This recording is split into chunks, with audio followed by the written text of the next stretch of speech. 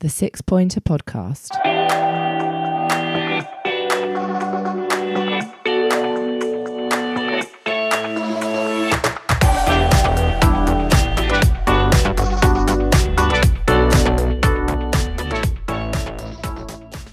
Hello and welcome to the 6 Pointer Podcast. Here with you as always to respond and reflect to Crystal Palace's results.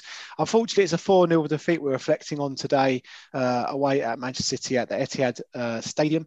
I'm Matthew. I'm the host this evening. I am joined by my brother Luke. Hello Matthew, how are you doing? Hello Luke, I'm very well, thank you. And I'm also joined by Kevin. Hello Kevin. Hello Matt, how are you? My energy levels are right up there whilst your brothers aren't. So don't worry mate, I will carry us again. Don't you worry. You're going to keep us going, Kev. Very good. Very, very good. As always, don't forget you can follow 6 Pointer Podcast on Instagram and Twitter at 6 Pointer Podcast. Yeah, so it was 4-0. Probably reflected the game. If not, you could have been a higher scoreline. Palace started with a number of changes. Gary Cahill came back in. James McCarthy came into the centre of midfield. And Jordan Ayew came up front. And I'm probably missing another change there. But Kev, do you think with the lineup we went with and the way in which we've kind of packed the midfield with Luca, McCarthy and MacArthur, we expected a different game to the one we got? It was a good question, Matt. We set out our stall, didn't we? I think from what I saw, we had 5 across midfield, 1 up front. And in fairness, when I realised, I only found out, obviously, mostly like you guys, not that long before kick-off, that Chicky hadn't gone and Wilf hadn't gone. And I thought, well, we've obviously sat in, hopefully, to try and get a point. I don't think the game quite materialised mostly how we thought it would be. And in fairness, for 20, 25 minutes, we played very well. Jordan held the ball up well a few times in the first half, and it looked relatively positive. But, we'll come on to the goals, I'm sure, Matt, at some point. And, I think from the minute they scored, we pretty much went downhill quite quickly, sadly.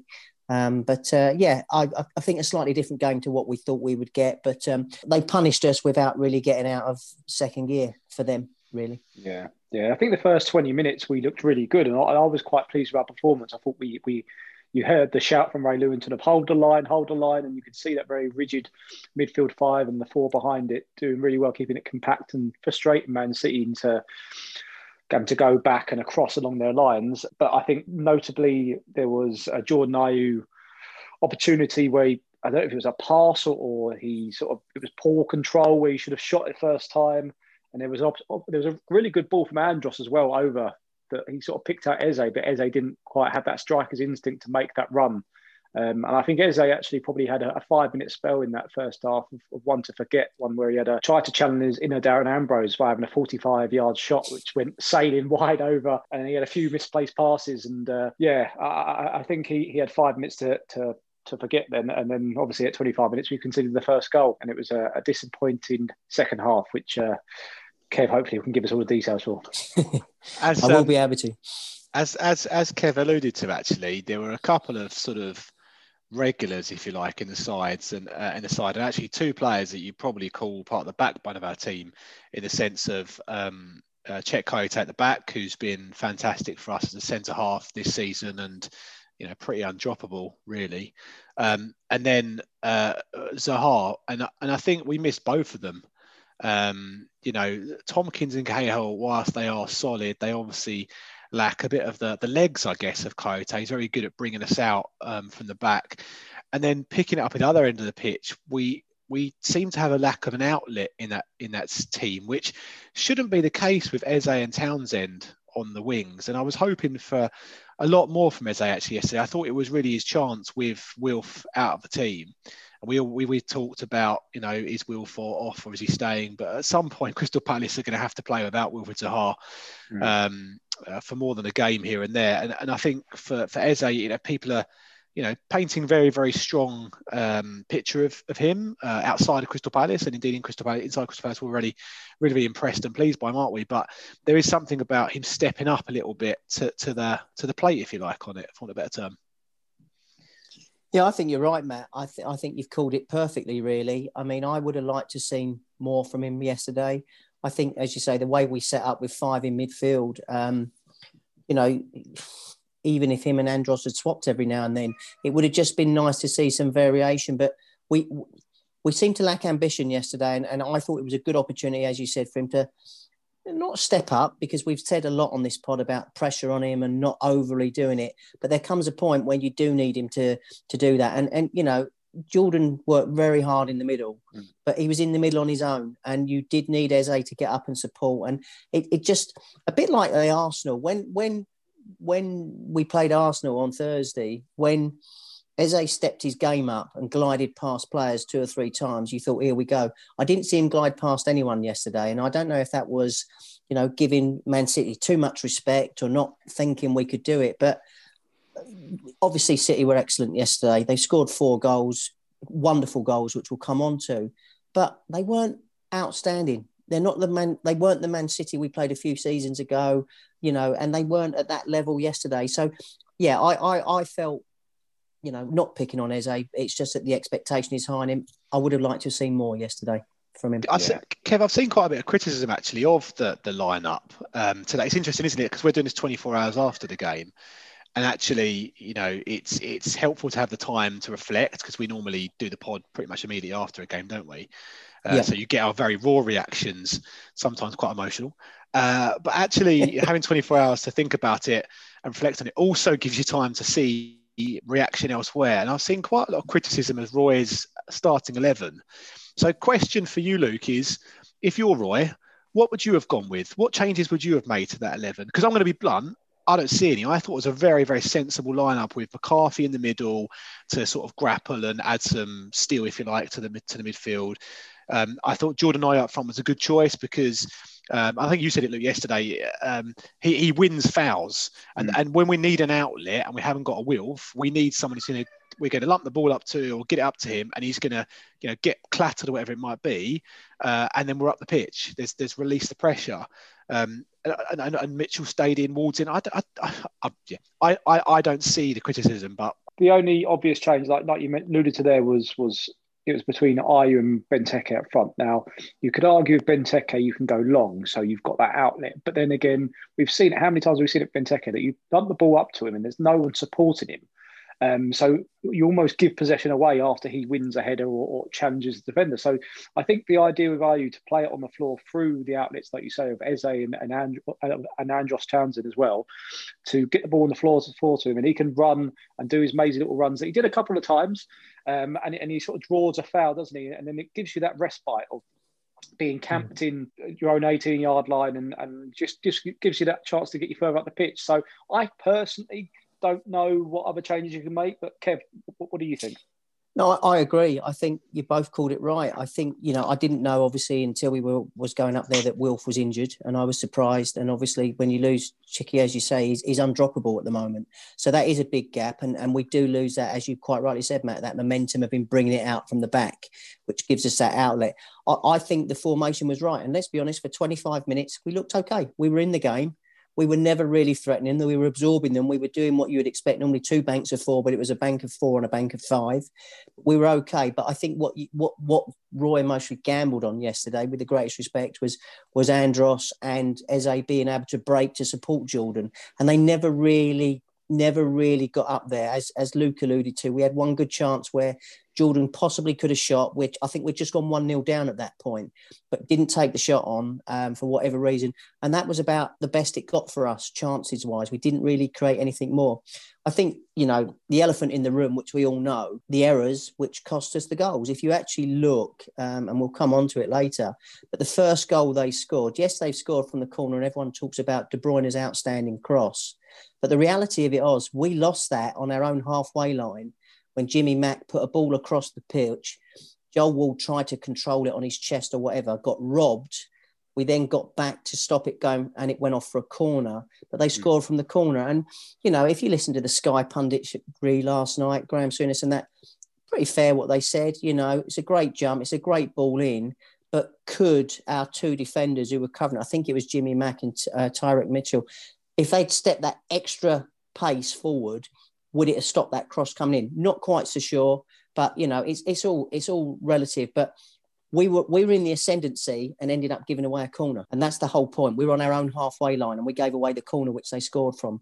And you've got the same analysis if you go through similar on all three of the second half goals, which we'll do bit by bit shortly. Really interesting, right? Because I accept what you're saying, Kev, about the mistake at that end of the pitch, and you're going to get it, aren't you? When we're under the cosh in a sense, they've got so much. I mean, like, we're used to playing with little on the ball, but they have so much the ball, it's ridiculous. And actually interesting also was the gulf between them and Arsenal. Massive, right? And Man City weren't even, like you said, Kev, that good. I mean, they were good, don't get me wrong, but they weren't that great. They weren't on fire. So I think it was interesting to look at that. But the mistake here, you know, you're going to get it, aren't you? Because you've got the ball all of a sudden. It's wow, we've got the ball, and you know things are going to happen. And it's when you're making mistakes at that end of the pitch, you're not then expecting the other team to go at the other end and score. But the cross for that goal. Flipping heck. I mean, that was something else. I mean, Sky did something really cool where they did this computer generated thing where they spun it around, didn't they? And the head, it's a great header as well. And I'm looking for fault in the box and I couldn't really see any. And you're right, it goes all the way back there. But this is the thing against those teams, against the Man Cities and others, that's where you're going to get punished. Doesn't matter if it's in your box or at the other end of the pitch. Unfortunately, they can break well. But that ball, I'm going to say it again, that was such a pass. I mean, what a cross. What is it? Gary Neville says delicious. It was a delicious pass, right? Yeah, but it was brilliant, and a good header as well. I mean, classic, isn't it? John Stones hasn't scored a Premier League goal for Man City, and of course he scores against Palace. You could argue, I mean, in terms of obviously the first goal, I mean, Kev, I get your point about Mitchell and Jimmy Mack potentially making one more step, but we said in the pod before, sometimes you just got to sit back and say, fair enough, you hold your hands up. That's an outstanding piece of technique to not only spot the run, but also deliver the ball by the outside of his foot to make that curve. It was ridiculous. That was a fantastic goal. And then, the second goal, Andros gets robbed, doesn't he? I think on the edge of the box, and Gundogan it's absolutely smashed it into the top corner. Third one was a good save from Vicente Guaita. Couldn't really do much in terms of where he put it. He's unluckily sort of put it out to the feet of John Stones, who runs onto it. And I said to Kev before we came in the pod, bruv, that I wasn't convinced the fourth one was even a foul for the free kick, but great execution of it, to be fair. The second one again, no, it was like the second was as good as the cross. No, it wasn't as good as the cross. The second one was a delicious finish to quote Kev there, Kevin Neville. But yeah, it's another disappointing one because Andros does, I don't know what he tries to do. He tries to sort of bring it down and I don't know, do a Maradona moonwalk. I don't know, but yeah, again, it's a silly little fault, isn't it? And again, they're gonna cost you those ones. And it was a lovely finish. And again, they had chances as well, didn't they? Between the second and the third, I remember De Bruyne having a good effort from distance as well that went wide. And it was kind of a case of when they were going to get the next one. You just hoped it wasn't sort of, high numbers, right? Another Liverpool game, because that's where you sort of struggle to come back from a moral sense in those ones. But yeah. I mean, did we expect the second half to pan out any different to what it did? Was it a case of just damage limitation? Were we expecting a Palace comeback? I think for me, Matt, really, I mean, we did well to hold them to 1-0 at half time. I did think, call me naive, and I'm comfortable to accept that I thought we might have showed a bit of ambition because, yes, you don't want to get absolutely battered like we did against Liverpool, but show a bit of, I suppose, courage in that first, do you hold them for 15 minutes and then go for it? I think even if that had been the plan, whichever way you look at it, we can all look at it and say, yeah, Andros should have cleared that. And if people weren't trying to play football, he mostly would have cleared it. But let's be honest, it's still outstanding execution from Gundogan to get that down, get it out of his feet and whip it round there. Because Guaita's gone full length and it's still gone past him by about a yard. So not a lot you can do about that. I think at 2-0, we knew the game was gone. And then it's what you do at that time. But I think what frustrates me, the third goal, yeah, you're right, John Stones, great finish. But I text as we were talking, as it was going through. Again, it was an error by us that gave them the corner. Luca gave the ball away. Kevin De Bruyne then attacked. And obviously Luca then got back and stopped Sterling. It goes off for the corner. They react quicker than us on the corner. Now, don't get me wrong, John Stones towels up. So, yeah, great effort. I can't remember who headed it. I think it's Rodri or someone heads it. Great save by Guaita. and then obviously he's up and he's buried it. So it's difficult. Fourth one, again, with the greatest respect, is a Palace mistake.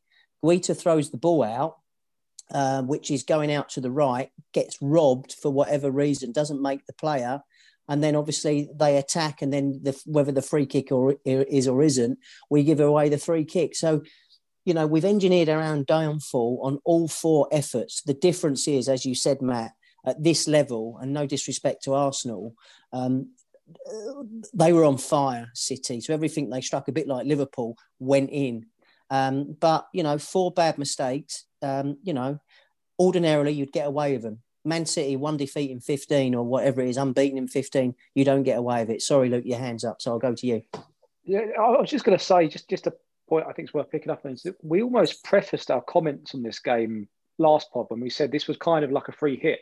So therefore, your game plan is, to an extent, damage limitation. Look, I mean, you go up there, walk into any game hoping to win it. But when you come up against someone against Man City, it's always to an extent going to be damage limitation, especially when you concede after 25 minutes, whatever it is.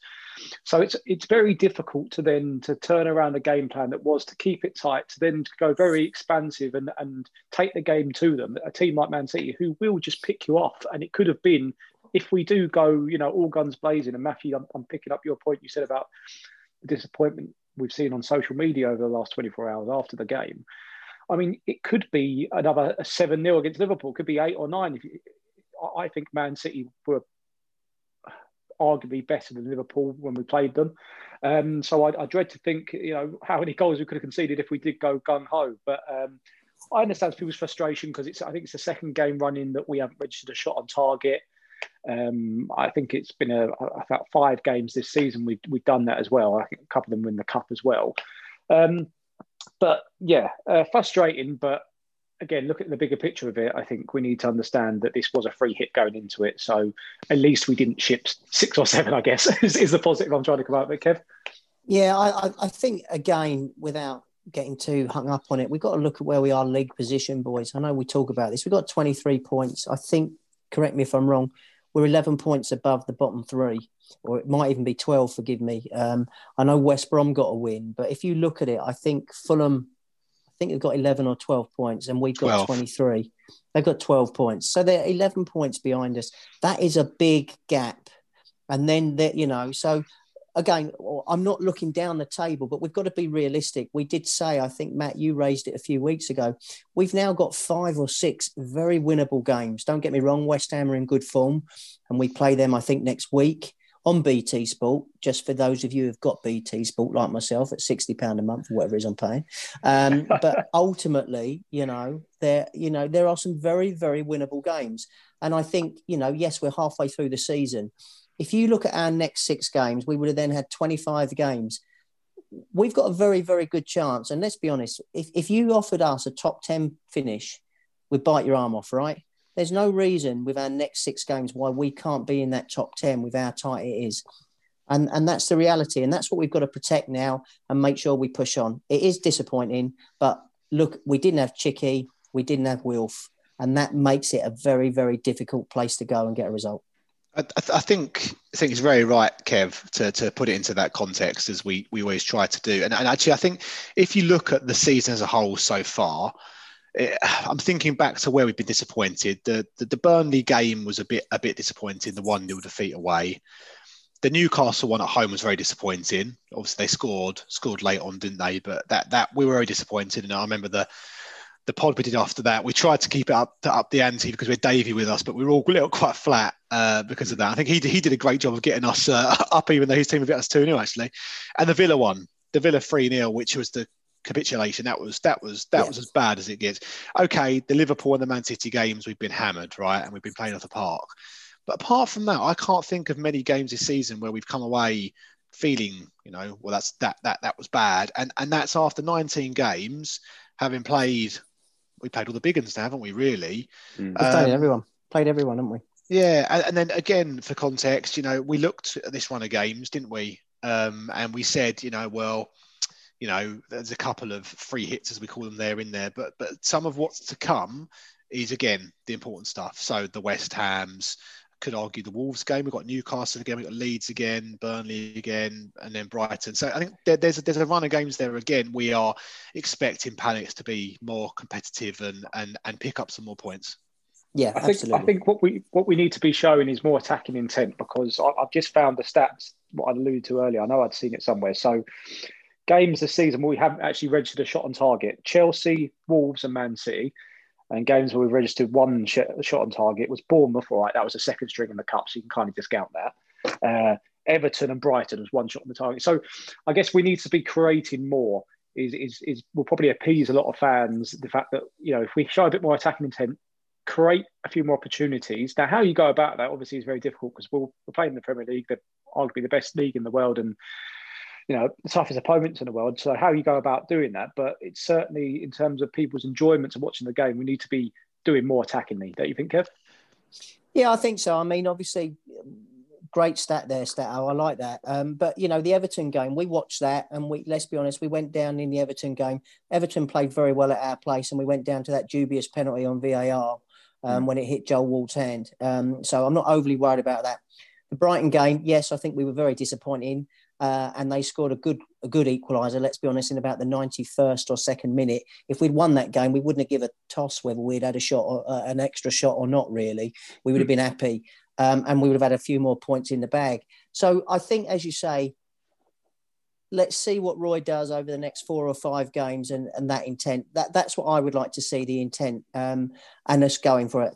Yeah, we did say yesterday as a free hit. I would have loved to have gone up there with more than one up front, but we are where we are. And the good news is, all play Man City now, and they are coming to the fore. And just while we're on the pod, if I may, happy birthday to Pep, 50 today. And his family, I think, are in Barca or wherever it is in Spain where he is, and he's celebrating on his own. I'm sure Man City will make sure he has a good night, but 50 today, fair play to that man, because he's a top coach and very respectful of everyone he plays against. So I'm happy with that. I'll shut up now. Happy birthday, Pep. Happy birthday, Pep. It's interesting, isn't it? Because when we look at the stats, actually Palace are largely positive in the shots taken per match. So, because you love a stat, I pulled out a stat now. 10.61, Kev, you're going to bear with me on this one, overall per game. Actually, that stands out a bit for Palace, because we're not used to that level. Now, that stat, footystats.org, I've taken this from. The other interesting thing, though, when you look at it again, is that we score a goal every 78 minutes in the Premier League. Okay. Now that to me sounds like we're not taking our circa 10 shots on average a game, and it sounds like actually we are creating. We do have the attacking intent. Is it the finishing? And then I'm starting to think, well, who's going to finish all these chances? And it's Wilf. Yeah, it's also, it's context for that stat, is it? Because that's 10 shots overall. So that's not 10 shots on target. So there could be 10 shots like Eze had from 45 yards a game, and it'd be no good to us, I guess, to that extent, isn't it? Stat is what you make it. I'm hanging on to the positives here. Oh, my goodness. I'm loving that, Matt. I'm loving that. Yeah, I mean, at the end of the day, a lot of it still revolves around Wilf, doesn't it? You know, I was surprised that wasn't surprised that he went with Ayew, but will he bring Christian back in for the West Ham game? I'd hope so, because let's be honest, no disrespect to Jordan, who worked very hard yesterday. Tekers was pretty much unplayable against West Ham not that long ago, and should never have been sent off. We all know that. So we need him back in and firing. We talked about it the other night. I thought we added some good stuff to the Arsenal game, some good link-up play. So it'd be good to get in there. I just want to see a bit more attacking intent. And it goes back to the emphasis on Eze, you know, and again, we said he's a young man, but, you know, if you want to be the best, you've got to be able to shine in some of these big games. And he's got 6 games now, all winnable games, where he needs to really, really shine. Because you're right, there is a lot of hype around him, a lot of it justified, but ultimately we need to see him deliver on a consistent basis, like a Jimmy Mack, who keeps doing it and keeps doing it and keeps doing it. That's what we need to see now. The West Ham game's a really big one. It's a really good test of our resolve to come off the back of a bad result, obviously, with the context being the opposition. But actually, it's going to be interesting because both teams don't like the ball. So West Ham, like us, don't have a lot of possession.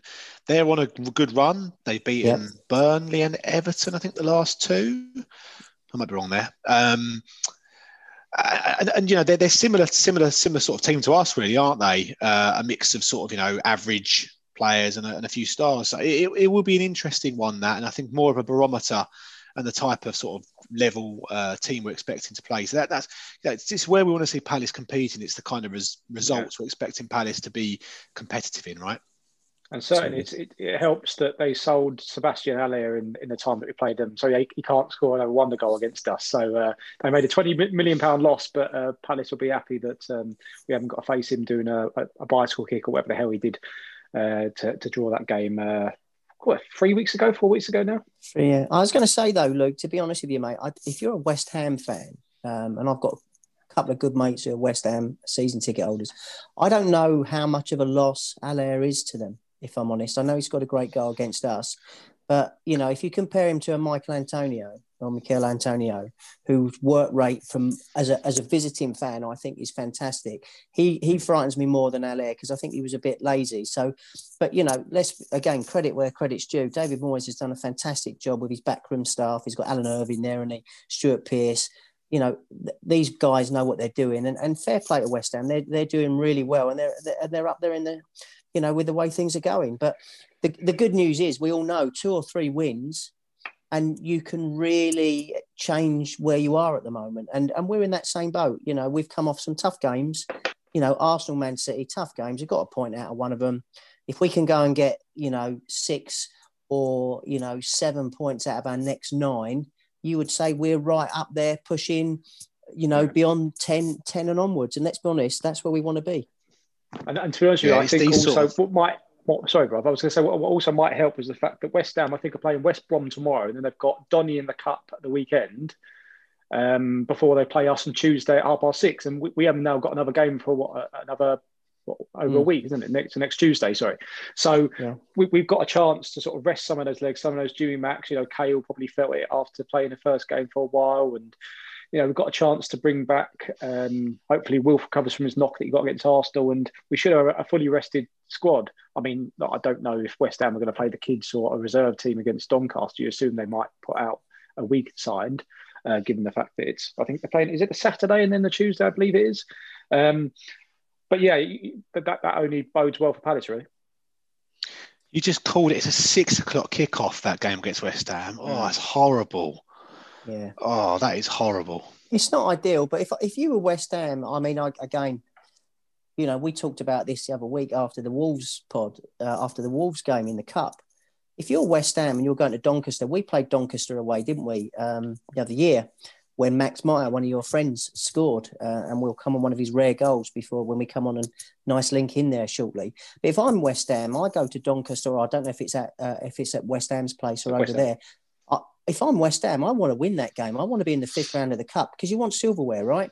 You want to have a chance. You want to have a cup run. There's no way West Ham are going anywhere near down. They're only going one way, which is upwards in the league.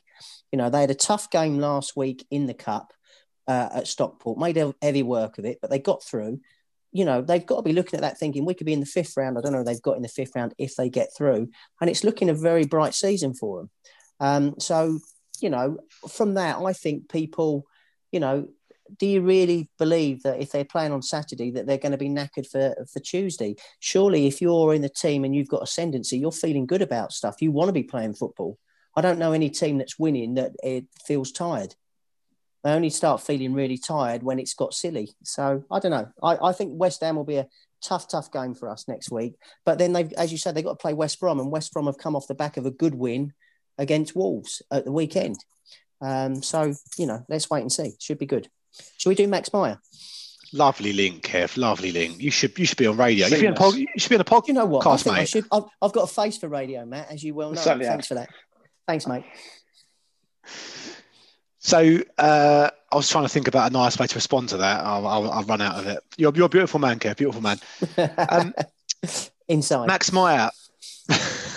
Max Meyer. So he did depart this week.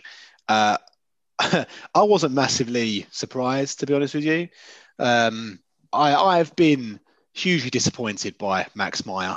He came with a very, very big brand. Lots of hype around his signing. The first few games, I remember seeing him and a few nice touches. My concern was he didn't really get stuck in. He sort of seemed to shy away from a tackling a bit. He was given enough chances. This seems to be the controversial bit amongst Palace fans, but I'll start us off. I feel he was given enough chance in Palace's team. I think I saw that he played over 50 games for us. Now, there's going to be sub appearances, a lot of sub appearances in there, but I think he got enough of a run of games, points, and the fact he's been nowhere near the bench when we've had this increased number of subs that we've had of late kind of says it all. Yeah, I think the fanfare that you mentioned that he arrived to, the fact that given that weekend when they launched the shirts, they were giving everyone free shirt printing of Mayor 7 on the back. So you saw a lot of that around Selhurst. And that only sort of leads to the expectation of obviously him being a fan favourite. He's a poster boy, isn't he, if you're doing that? Yeah, likewise to you, Matthew. I felt that he always struggled to impose himself on games in the sense that he'd come on and there'd be a couple of nice little triangles or touches with Wilf down the left-hand side. But then, a lot of Premier League footballers have got to learn, especially coming from foreign leagues, have got to learn to adapt to the Premier League. And it is a lot more physical than other leagues that we've got across Europe. And I just don't think he liked that part of the game or had that in him. He's obviously small in stature. That doesn't necessarily mean you can't be physical or make a nuisance of yourself. But he just faded in and out of a lot of games for me. And I can see, I sent you guys around a video of his reaction to one of Roy Hodgson's training ground speeches, or whether he was talking tactics, and he just looked completely disinterested. So obviously not surprised that his contract was cancelled, and I think we'll see him in the Bundesliga very soon. Kev, from your limited sort of view of him, what did you make of Max? Yeah, do you know what, Luke? I think you both called it right. Big fanfare when he came, can't deny. I was quite excited. I think there had been talk before he came to us, and it might have been the season before when he was the poster boy over in the Bundesliga, that Arsenal were trailing him, and anyone who Arsenal were trailing, they've obviously done their homework on at that time. And so I was quite excited, and I thought, yeah, he's got a point to prove coming to Palace, and it's never really clicked on. Like a lot of them, I think there was a lot of goodwill around him. A lot of people wanted to see him do well. But as you say, he almost faded in and out of games. I'm surprised you said that, he played over 50 games, in fairness. It just didn't influence enough games for me. And I think you called it spot on. The English Premiership is a real tough league to adjust to. And it takes players time. And I just don't think he never quite got into it. I don't know, obviously, so much about the training ground as to how he was. I read an article about him not that long ago, and it seemed as though he came over with a bit of a reputation that he was going to do this and do that. And I don't think that landed well in Germany, because I don't think they like people who are going to say, I'm going to be the big I am. And then when they don't, like us, you almost think, well, eat a bit of humble pie. So I hope, and I mean it respectfully, I hope he goes to the Bundesliga if he goes back and where he plays and rebuilds his career and does a good job. It's a bit like, the chap who didn't really get a good chance for us, who then went and played for Leipzig, who was the guy with Sherlock. And I'm delighted to see how well he's doing for him, So it could be a good thing for him, but it's just a shame that it didn't quite work out. But,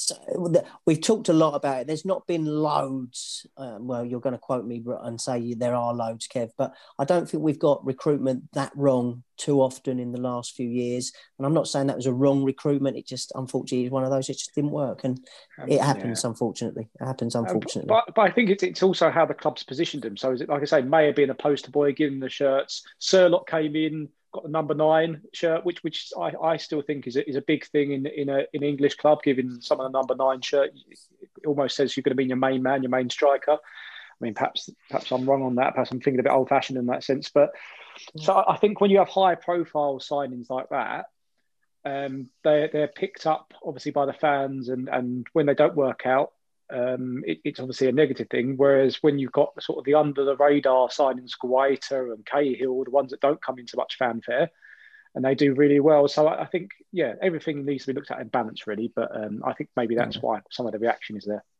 Yeah. And look at what Chicky's done for us, to be honest with you. Sorry, Matt, just to jump in there. I mean, hopefully Chicky will be back on for the West Ham game.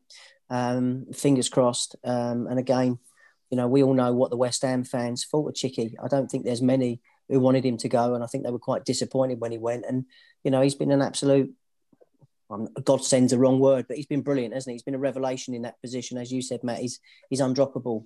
And I think the point you made earlier, Matt, actually is absolutely bang on. He's great at bringing that ball out at pace. And that is something I think we missed yesterday. Yes, absolutely, Kev. So looking forward to next Tuesday's game. Hopefully Palace show a positive reaction to yesterday's disappointing result. And yeah, as we said, it'll be an interesting game with, to be fair, probably more two evenly balanced teams. So hoping for a positive Palace reaction. Thanks both for joining me this evening. Good to mull it over and reflect on the result, even if it wasn't what we wanted. Don't forget, 6 Pointer Podcast is on Twitter and Instagram at 6 Pointer Podcast. Follow us there. Great. As always, chaps, up the Palace. Up the Palace. The 6 Pointer Podcast.